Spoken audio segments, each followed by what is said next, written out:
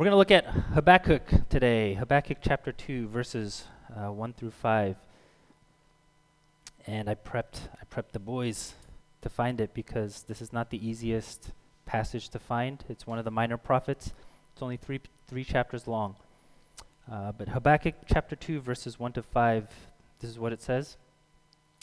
I will take my stand at my watchpost and station myself on the tower, and look out to see what he will say to me, and what I will answer concerning my complaint. And the Lord answered me, write the vision, make it plain on tablets, so he may run who reads it. For still the vision awaits its appointed time. It hastens to the end, it will not lie. If it seems slow, wait for it. It will surely come, it will not delay. Behold, his soul is puffed up, it is not upright within him, but the righteous shall live by his faith. Moreover, wine is a traitor, an arrogant man who is never at rest. His greed is as wide as Sheol. Like death, he has never enough. He gathers for himself all nations and collects as his own all peoples. This is the word of the Lord. Let me pray for us.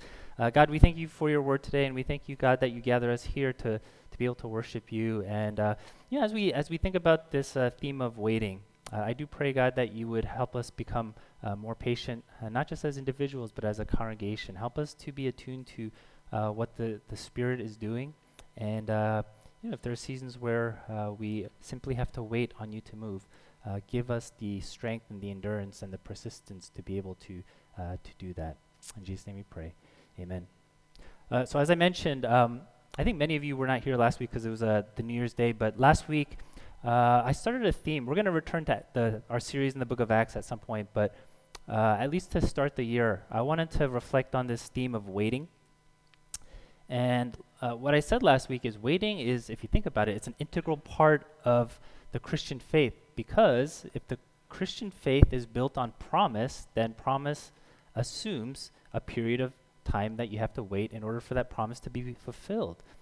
But as we think about waiting, I also realize there's a difference between waiting for someone to give you something you want, like the promise of a gift or the promise maybe of a promotion, versus the kind of waiting where you have to wait for a very difficult and challenging season to be over, right? Both entail waiting, but it's not quite the same kind of waiting. Habakkuk is a very short book, and it's one of those books that I imagine even the average Christian may not really look at or read or even maybe be familiar with. But there's a lot in this short book that I think is especially applicable for the churches in the West today. We don't know very much about the person Habakkuk because the text doesn't tell us a lot, but scholars think it's like pretty clear that Habakkuk is writing during a period where the kingdom of Judah is in decline. So if you know like Israel history, right, the kingdom is united, and then because of the sin of Solomon and under his sons and succeeding generations, what eventually happens is this kingdom gets divided into the northern kingdom and the southern kingdom. You have Israel and Judah, and then you have the book of Kings kind of telling the story of like all the stuff that's happening right in both of these, in this divided kingdom. So Habakkuk is writing during a period where the kingdom of Judah is in decline, and he probably lived during Judah's most prosperous moments under King Josiah. So King Josiah was one of the good kings, and Judah was prosperous under his rule, but after that, things start to go south. And so Habakkuk is living through a period of time where he probably saw the prosperity of Judah,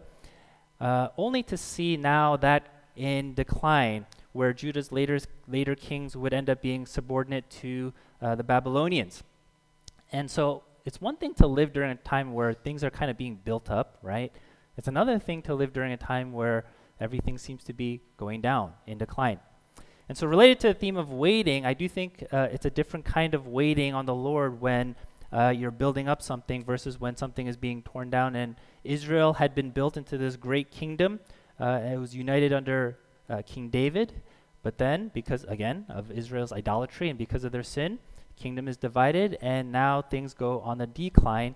And Habakkuk is like the ground level prophet who is writing during this time of decline. When things are good for many, many years, you kind of get used to it, and you think like that's the norm. You think it's normal. I think probably in America, for the most part, if we were born within like the last couple decades, we've experienced like a lot of good, a lot of comfort.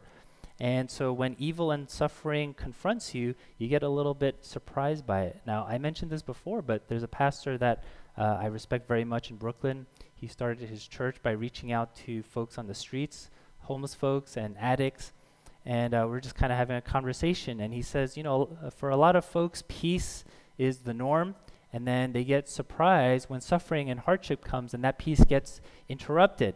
But for folks in my church, suffering is a norm, right? Hardship is the norm. Not knowing where you're going to sleep or get your next meal, that's the norm. And when joy comes, they get surprised by it, right? It's a very different mentality. So I'm sure the people in Judah at the time thought these good times were going to last forever.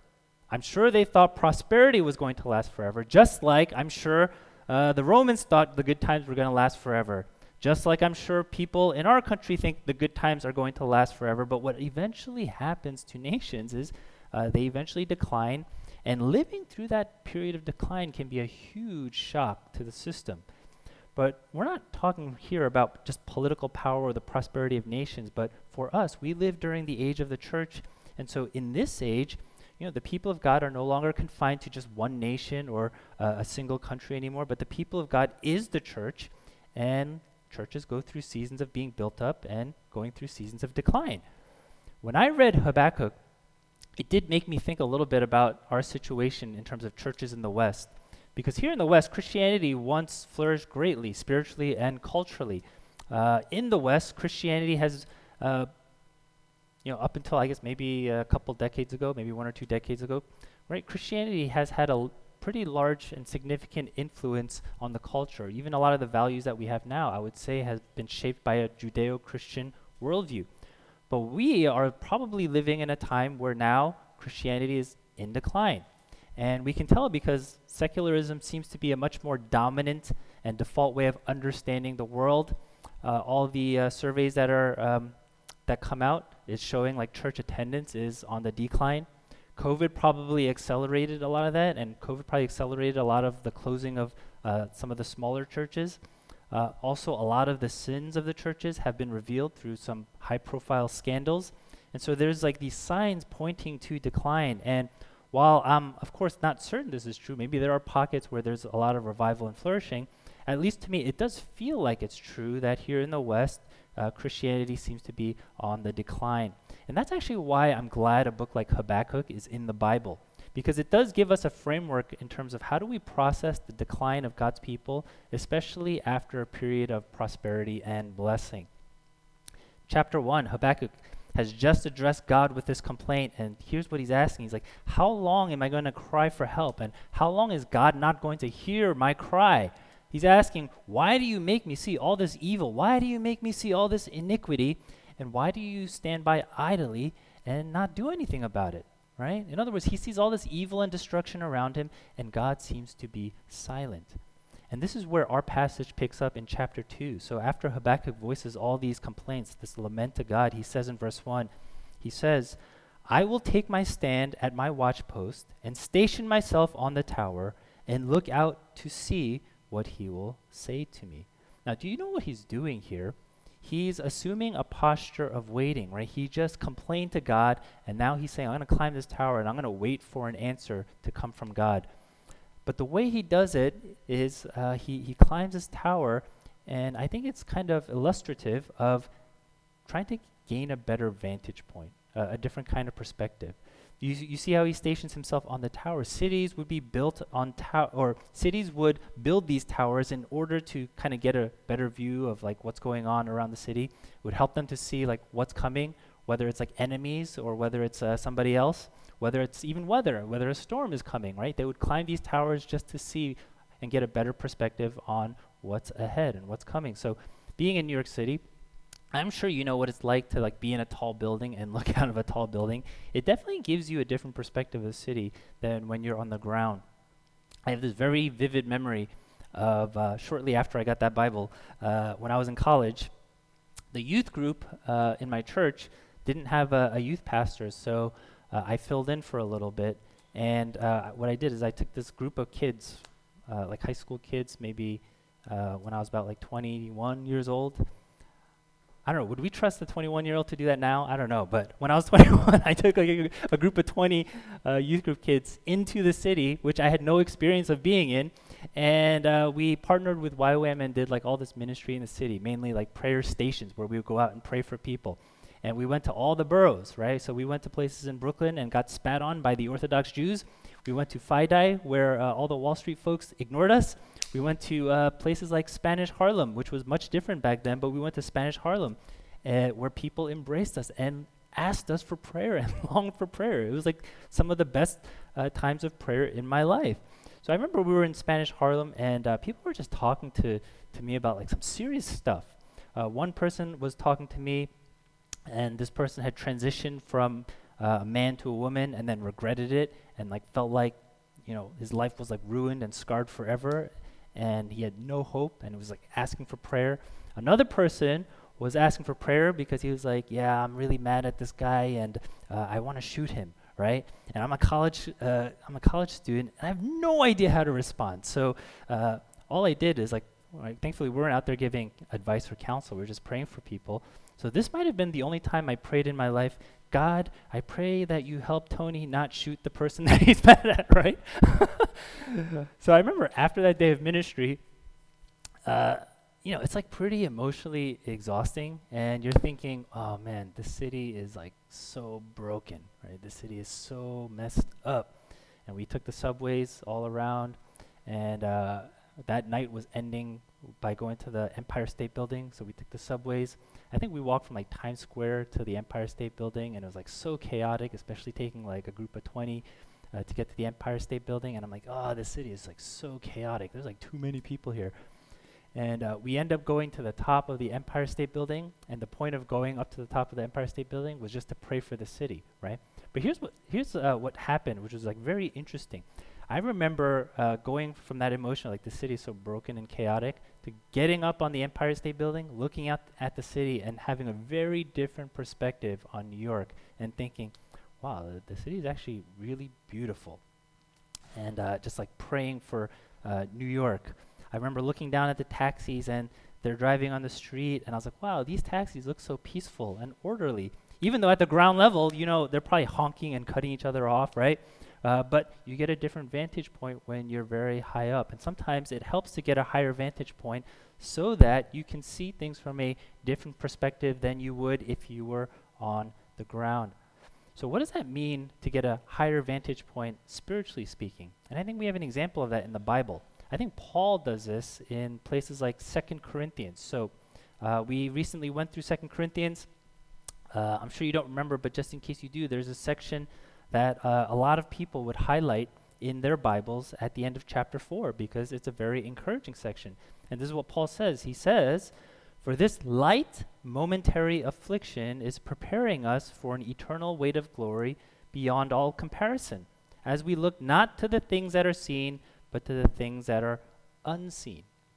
So do you know what he's doing here? He's comparing the affliction that he and his fellow ministry partners experienced, and now he is comparing it to something higher, to something greater, the eternal weight of glory, and he's allowing that to shape his vantage point, his perspective. And just to be clear, this is the same affliction where in chapter 1, he says he was so utterly burdened beyond his strength that of this affliction that he despaired of life itself, right? What he's going through was so bad that he just felt like he didn't have the strength to go on. And yet now in chapter 4, he says this affliction is light and momentary. Why? Because what he's doing is he's getting a higher vantage point, and he's seeing things from the perspective of the eternal weight of glory. He gets in the tower just like Habakkuk gets, and he waits to hear from the Lord. So Habakkuk is in this tower. He says, I'm going to wait. And then God answers him, right? God answers Habakkuk. This is starting in verse 2. The first thing God says to Habakkuk, he says, write the vision on tablets. Now, why write the vision on tablets? Because when you write it on a tablet, the expectation is you want this vision to be around for a long time. You want people to read this for a very long time. Why do you want people to read this for a very long time? Because the implication is this is not going to happen for a very long time. The implication is you're going to have to wait for this to be fulfilled. It's a difference between, sending somebody a text message versus like establishing something in a legal document like a living will. You might text someone and say, hey, I promise I'll pick up dinner tonight, because the expectation is that promise is going to be fulfilled pretty soon. You don't have to put it in a binding legal document that's going to last forever. But when you construct something like a will, the intent is it probably won't be executed for a very long time, so you want it to be written in such a way where it withstands the test of time. And that's what God is telling Habakkuk to do here. The Lord, from the outset, tells Habakkuk, write the vision on tablets, because what I'm going to say will not come to fruition for a very long time. And then God says, if it seems slow, wait for it, right? Wait for it. It will surely come. It will not delay.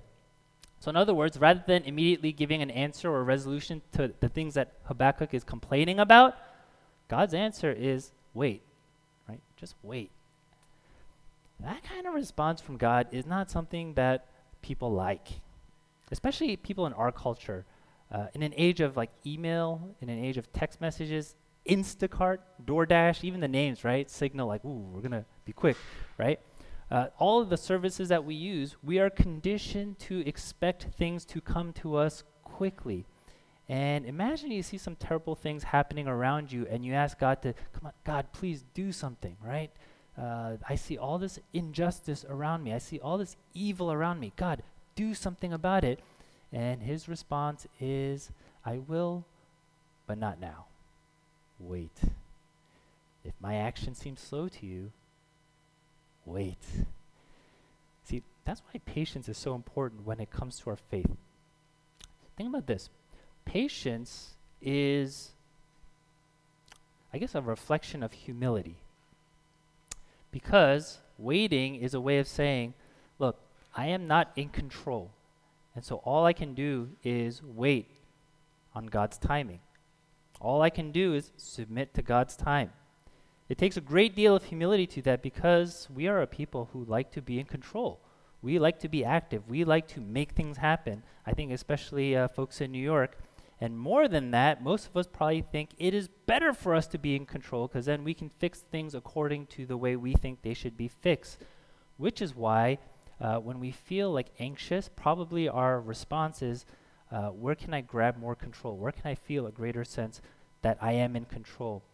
Now, I remember hearing this a long time ago when I was in a counseling class in seminary, and the image stuck with me, so I'll share it with you today. But basically, the professor drew these two circles, right? Inner circle, right? Outer circle.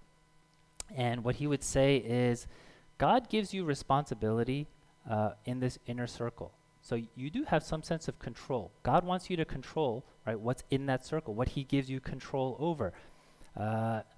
You can control whether you wake up and eat breakfast. You can control whether you exercise. You can control whether you go to school or go to work or do your homework, right? These are things that are in your control. But then there are things like outside of that circle where you can't control it.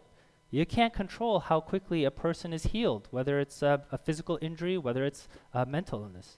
When you're for the parents, when your kids get older, you can't control whether they're going to make the right decisions or right choices in life.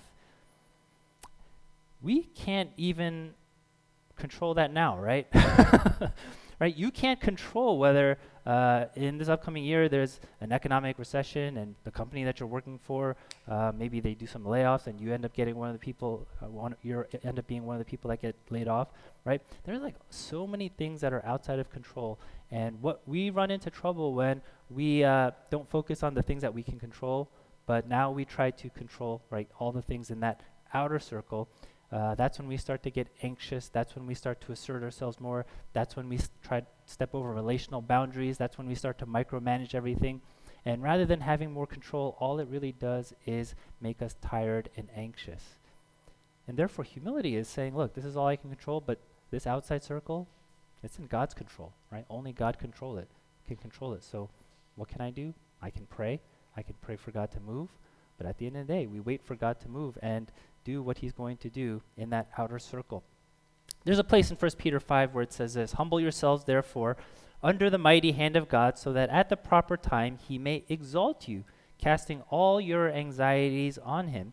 And again, Peter's exhortation is humble yourselves under the mighty hand of God, and he directly relates that to waiting. At the proper time, he may exalt you, but he also relates that to being free from all your anxieties because you have cast it upon him.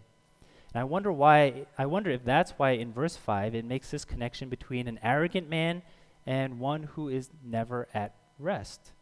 And to be clear, God is talking about Babylon here, right? The Babylonians, they were the ones who were characterized as drunkards and as arrogant people.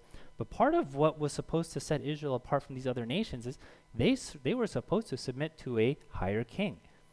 But Babylon didn't submit to God as the higher king, and the outcome is, right, what Habakkuk is saying, or what God is saying to Habakkuk, there is never any fulfillment for them.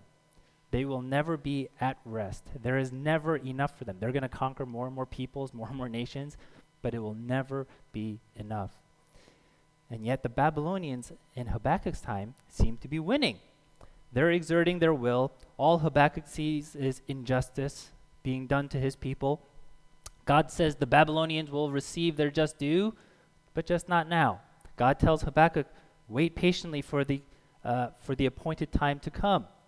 And if it seems like it's too slow, and if it seems like it's taking too long, God says, wait, because it will surely come. It will certainly come at the right time, in God's time.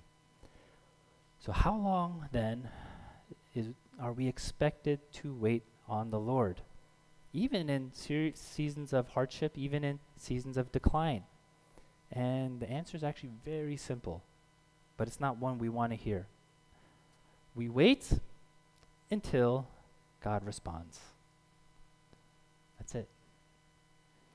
But what if it takes years? We wait. Well, what if it takes the entirety of my whole life? We still wait. We wait until the appointed time. And you see, it's the unknown that is hard. It's the unknown that calls us to this deeper trust in God's control, in God's timing, and God's character, which is why what we saw last week in the book of Joshua, God has his people wait because it's in the period of waiting where our faith deepens and where we grow in our trust for God. And this leads us to our final point and a very important verse. In verse 4, God says this, behold, his soul is puffed up. It is not upright within him, but the righteous shall live by faith. The righteous shall live by his faith. He's making a comparison between two kinds of people. He's saying there are those who trust God and there are those who don't. Now you can tell that this verse, Habakkuk 2:4, is an important verse in the Bible because there's several places in the New Testament that actually quote this verse. Paul quotes it in Romans 1 and Galatians 3. The author of Hebrews quotes it in Hebrews 10, right before the great chapter on faith in Hebrews 11. Why is this verse so crucial for the New Testament authors and for us? Well, we've been saying that waiting presupposes a kind of humility. It assumes that we are not in control. It also assumes that we don't know what the best outcome is, nor do we know when this outcome ought to happen. Waiting means we can't depend on our own strength, our own ability, our own power to make things right. But you see, it's not enough just to assume these things are true because all that does in the end is it just deconstructs ourselves. But it doesn't provide the kind of foundation we need to persist with strength and encouragement and hope. And these are things that we need in order to endure difficult periods of waiting. So not only do we need to deconstruct our own sense of self-reliance, our own sense of pride, we also have to look to something outside of us that can undergird us. And that's why we need faith. Because what faith does is faith looks outward. Faith is a dependence on and a trust in something that is not ourselves. And the object of our faith in the Bible is none other than Jesus Christ. It's a kind of faith that trusts in Jesus alone for the redemption of the world, the redemption for ourselves, our bodies, our sin, right? All of these things, in Jesus, redemption comes. Now, Habakkuk saw this in part when he first received this word from God, but you see, the New Testament authors, they see the picture in its entirety. What were the New Testament authors able to see? Well, they're able to see what the Old Testament prophets were waiting for. if you just peruse how the New Testament writers talk about the coming of Jesus, you realize how frequently they reference time. John the Baptist makes an announcement. He says, "The time is fulfilled. The kingdom of God is at hand. Repent and believe in the gospel." Galatians 4:4, Paul says, "When the fullness of time had come, God sent forth his son, born of woman, born under the law, to redeem those who were under the law, so that we might receive adoption as sons." Also says in Romans 5:6, "For while we were still weak, at the right time, Christ died for the ungodly." The New Testament writers, they see time in a whole different way. They see the coming of Jesus as the very thing that everybody, the people of God, were waiting for. This is the time. This is the right time where now we begin to see the fulfillment of God's promise. Jesus came to address all the things that the prophets were longing for. God's response to Habakkuk is fulfilled with the coming of Jesus. Jesus addresses all evil, all injustice, all suffering, all struggle, all sin. Jesus came to address decline. Jesus came to address defeat. How? By absorbing it all upon himself when he dies on the cross. On the cross, Jesus receives the judgment for all evil. On the cross, Jesus suffers the greatest injustice of all. On the cross, Jesus experiences the greatest decline as someone who went from glory to now this shameful death on a cross. And it's only because Jesus himself is the one who absorbs all of these things that now the promises of God can be fulfilled, are fulfilled. It's also why we can be free. Freedom is not limited to being free from evil and injustice and suffering, although that's a part of freedom. That's what the prophets were looking for, but Jesus' freedom is much more than even they would anticipate. The New Testament writers write about a faith in the crucified Christ as something that gives the adoption as sons, meaning like we have this inheritance, we have this status as like a son would have in the ancient world, the recipient of the inheritance. It's a kind of freedom that invites us now to come into the family of God and to find a place where we belong, even in spite of who we are, even in spite of our weakness, even in spite of our sin. It's a kind of freedom that allows us to now come to a holy God, not like with fear and trembling, but now with confidence, as a child would come to a parent maybe, because that wall of sin and hostility have been torn down for good. In Jesus, we do not simply get the justice that the prophets were crying out for, but we get the very personification of justice and goodness and truth and wisdom and love. If you look at the New Testament, places like Hebrews 10 to 12, you do realize a few things about what the writers are saying about waiting. The first thing you realize is that there is a sense in which we are still waiting as Christian believers, and the Christian life is about waiting. Now we're waiting for Jesus to return again, to resurrect the entire world, to bring upon a new creation, where this new creation is now absent of sin and evil and death in its entirety. And you may say, well then, aren't we just in the same boat as these Old Testament prophets? We're still waiting for the fulfillment of prophet. Well, yes and no.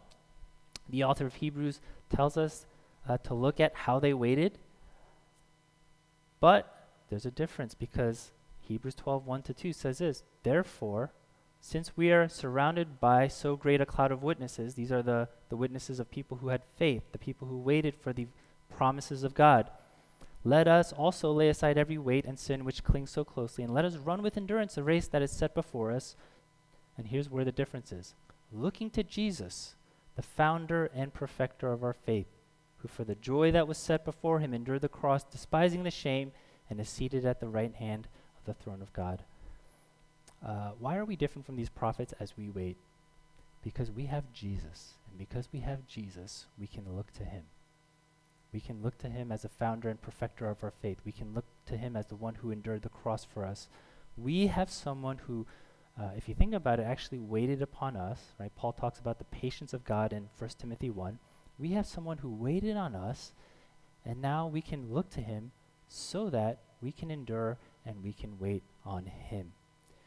We have the one who gives us the fuller picture of the plan of redemption. So now we don't see in part, but now we have the full revelation of God in Scripture, of God's intention to take us now to this glorious resurrection.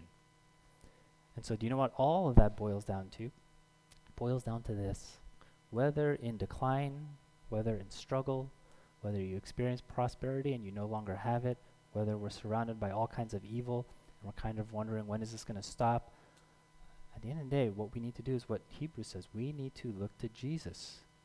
We need to see Jesus, we need to know Jesus, and we need to wait for Jesus. Because God's ways are higher than our ways. His timing is better than our timing. If you find yourself waiting, if you find yourself struggling with impatience, if you find yourself saying, why isn't God responding? And maybe collectively, when is God going to revive this place, this city, spiritually once again? When is God going to spark a great movement of repentance and a great movement of worship? Right? Maybe we're waiting for these things. We look to Jesus as we wait, we trust in him, and we wait for him to do the work that we cannot do. Let's pray.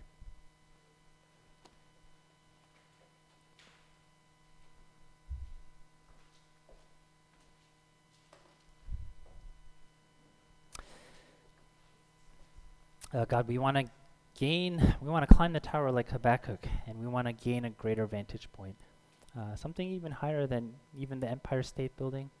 We want to see things from your perspective. We want to see the things that you have planned.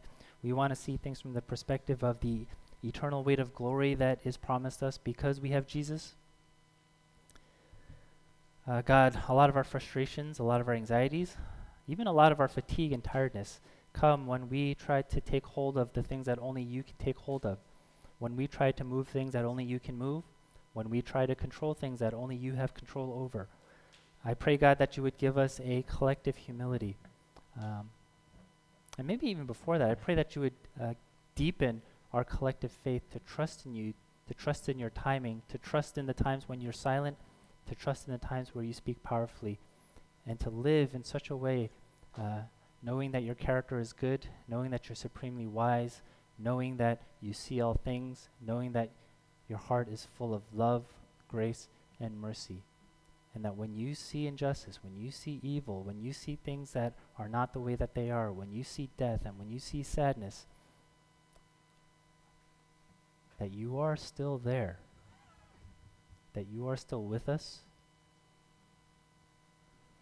and that in your great goodness, wisdom, and power, we trust that you will respond when you respond. Help us to be a people who can wait in prayer, wait patiently, wait in worship, wait on you as you move in your time. In Jesus' name we pray. Amen.